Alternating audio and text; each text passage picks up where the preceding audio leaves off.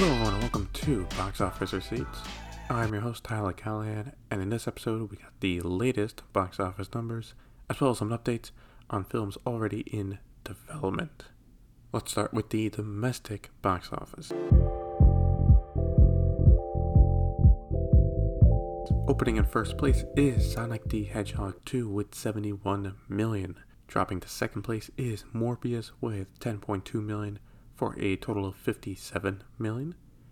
In third place was The Lost City with 9.1 million for a total of 68.8 million. Opening in fourth place was Ambulance with 8.7 million. Fifth place was The Batman with 6.5 million for a total of 358.8 million. And in sixth place was Everything Everywhere All at Once with 6 million for a total of 8.4 million. So let's start with Paramount. They again continue to have a very successful 2022 with now their biggest opening of the year thanks to Sonic. Not only that, but it debuted above the first one back in February 2020, which made 58 million in its debut. Audience reception has been strong as well, so I expect us to have a good run in theaters, looking at least 175 million domestic when it finishes, possibly even 200 million. The highly expected third film in the franchise is going to do better numbers than this, and I can easily see an $80 to $90 million opening weekend for it, whenever it comes out.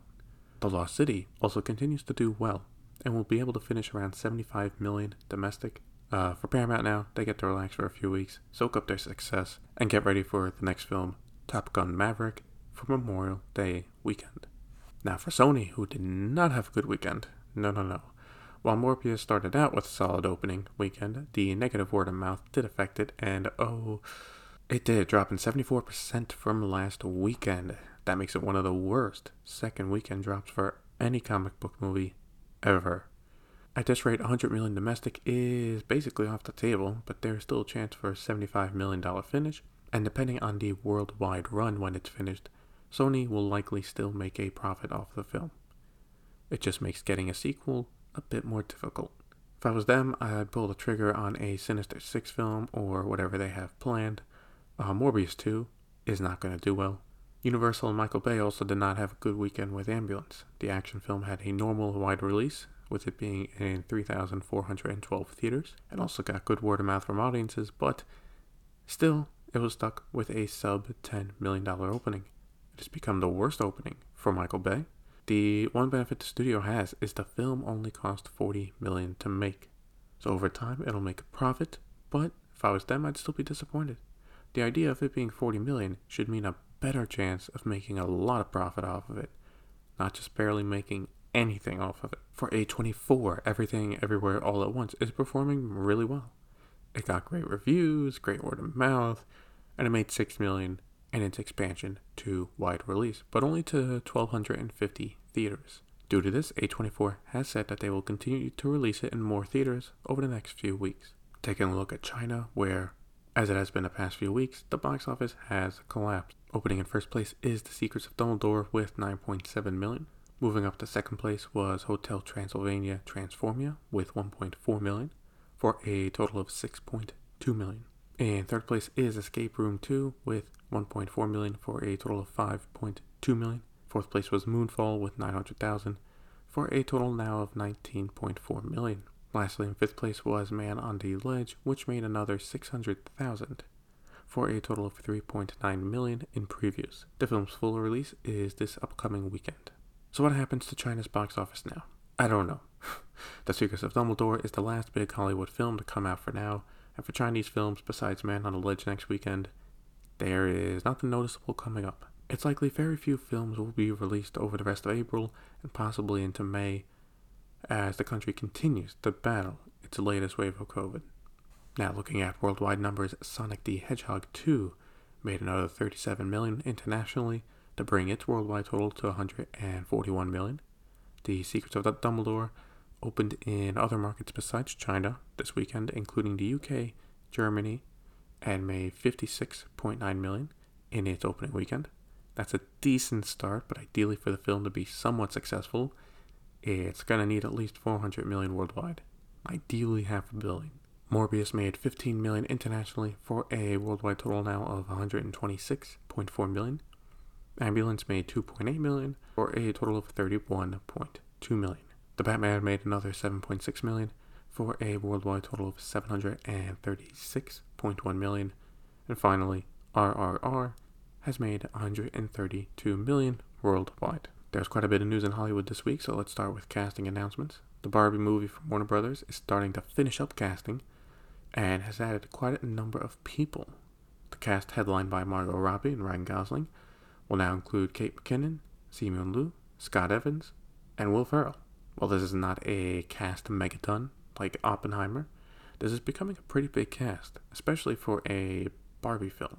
I do hope it's good because either all these stars see something here, or they're just being paid a lot of money, or both. I really can't wait for the first trailer to come out just so I can get a better idea of what this movie is.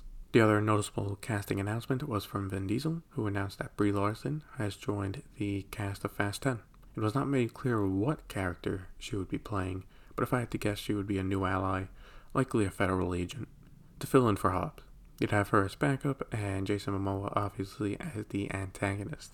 She's a good pick for the film, as she's a solid actress. For me at this point, though, for the franchise, what I really care about is just where do they go for the last two films. Not really caring how much star power they can put in them. Variety has the exclusive on this next story, and that is a new film in development based on everyone's favorite part of Halloween, Spirit Halloween. Made by a smaller film companies, Hideout Pictures and Particular Crowd, the film is supposed to be a family one and stars Christopher Lloyd and Rachel Leigh Cook. The film has already been produced and is set to be released this October, though it is not clear if it will be on streaming or in theaters. And yes, very important for the film, they did secure the rights from Spirit Halloween. It would be awkward if they couldn't. Now, this is not a big film, but I put it in here because it's such an odd idea for a film.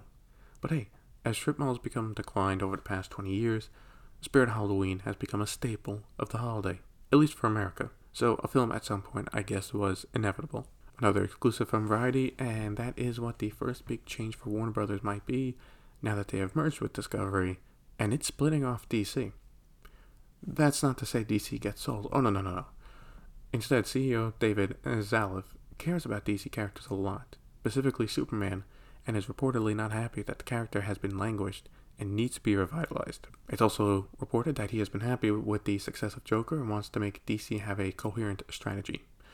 So far, Zaslav has been looking at potential candidates to take on a new position of running DC as a whole. If the split were to happen, basically it'd be a position like Kevin Feige for Marvel Studios. I keep saying split, so you might be wondering what I mean. Well, right now DC films are produced and distributed by Warner Brothers, and that's it. Compare that to Marvel Studios, which is its own production company that produces films that Disney then distributes. The idea here is that DC would become its own part of the new company, produce its own content, films, TV, shows, that would then be distributed by either Warner Brothers or HBO, wherever it fits. I'm not sure how this will end up. Zaslav is right about how Superman has been wasted the past few years, and overall Warner Brothers' plan for DC has been messy at best. So if it branches out to be its own thing with some proper vision, that's great, and I think DC will be better for it. An exclusive from Deadline, AMC has bought some theaters from Bowtie Cinemas. The small theater chain operates out of the East Coast, and AMC has bought 7 theaters from them, located in New York, Connecticut, and Maryland. Those theaters will be shut down for the next 2 weeks, as AMC converts them into AMC theaters, with a plan for most of them to reopen by the end of April. Bowtie Cinemas will continue to operate its remaining theaters. How much this cost AMC was not made available. I don't know about Connecticut, but I do know that AMC does not have a presence in upstate New York, so at least for there, this gives them a small foothold.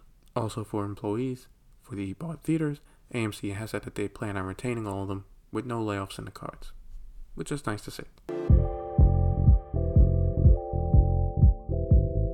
We start off VOD Premium with small news from HBO Max, which is just confirming when the Batman will be released on the service, which will now be April 18th, so by the time you're hearing this. Now to Netflix, where Deadline has the exclusive on this, and that is they have found a director for Beverly Hills Cop 4. It will now be directed by Mark Malley, however no production date has been set yet. The franchise moved from Paramount to Netflix back in 2019, however the film has been stuck getting off the ground since then. At this rate, it's likely to be a late 2023 film if they actually start production this year. Finally, Amazon has changed the name of their free streaming service again. IMDb TV has now been changed to Freevee. The change will go live April 27th, ahead of one of its headlining shows, Bosch Legacy, premiering in May. The name change is not terrible, but it's not great either. But the change itself is not surprising. I've said since last year that Amazon is getting serious about this, and if they're going to make a big push for it, then the service should not be called after a film website. They should get a new name. Amazon also mentioned that in the past year, IMDb TV grew 138%. So more and more people are trying it out. If they want to push it further, though, I think they need to do a huge marketing push for it, showcasing some of the content you can watch for free. Maybe they are waiting for some of the Universal films they made a deal for become available. And that'll be it for this week's episode of Box Office Receipts. Question for the episode is, what do you think Warner Brothers Discovery should do with DC? Let me know on Facebook. Link to the pages in the show notes. Thank you for listening, and see you next time.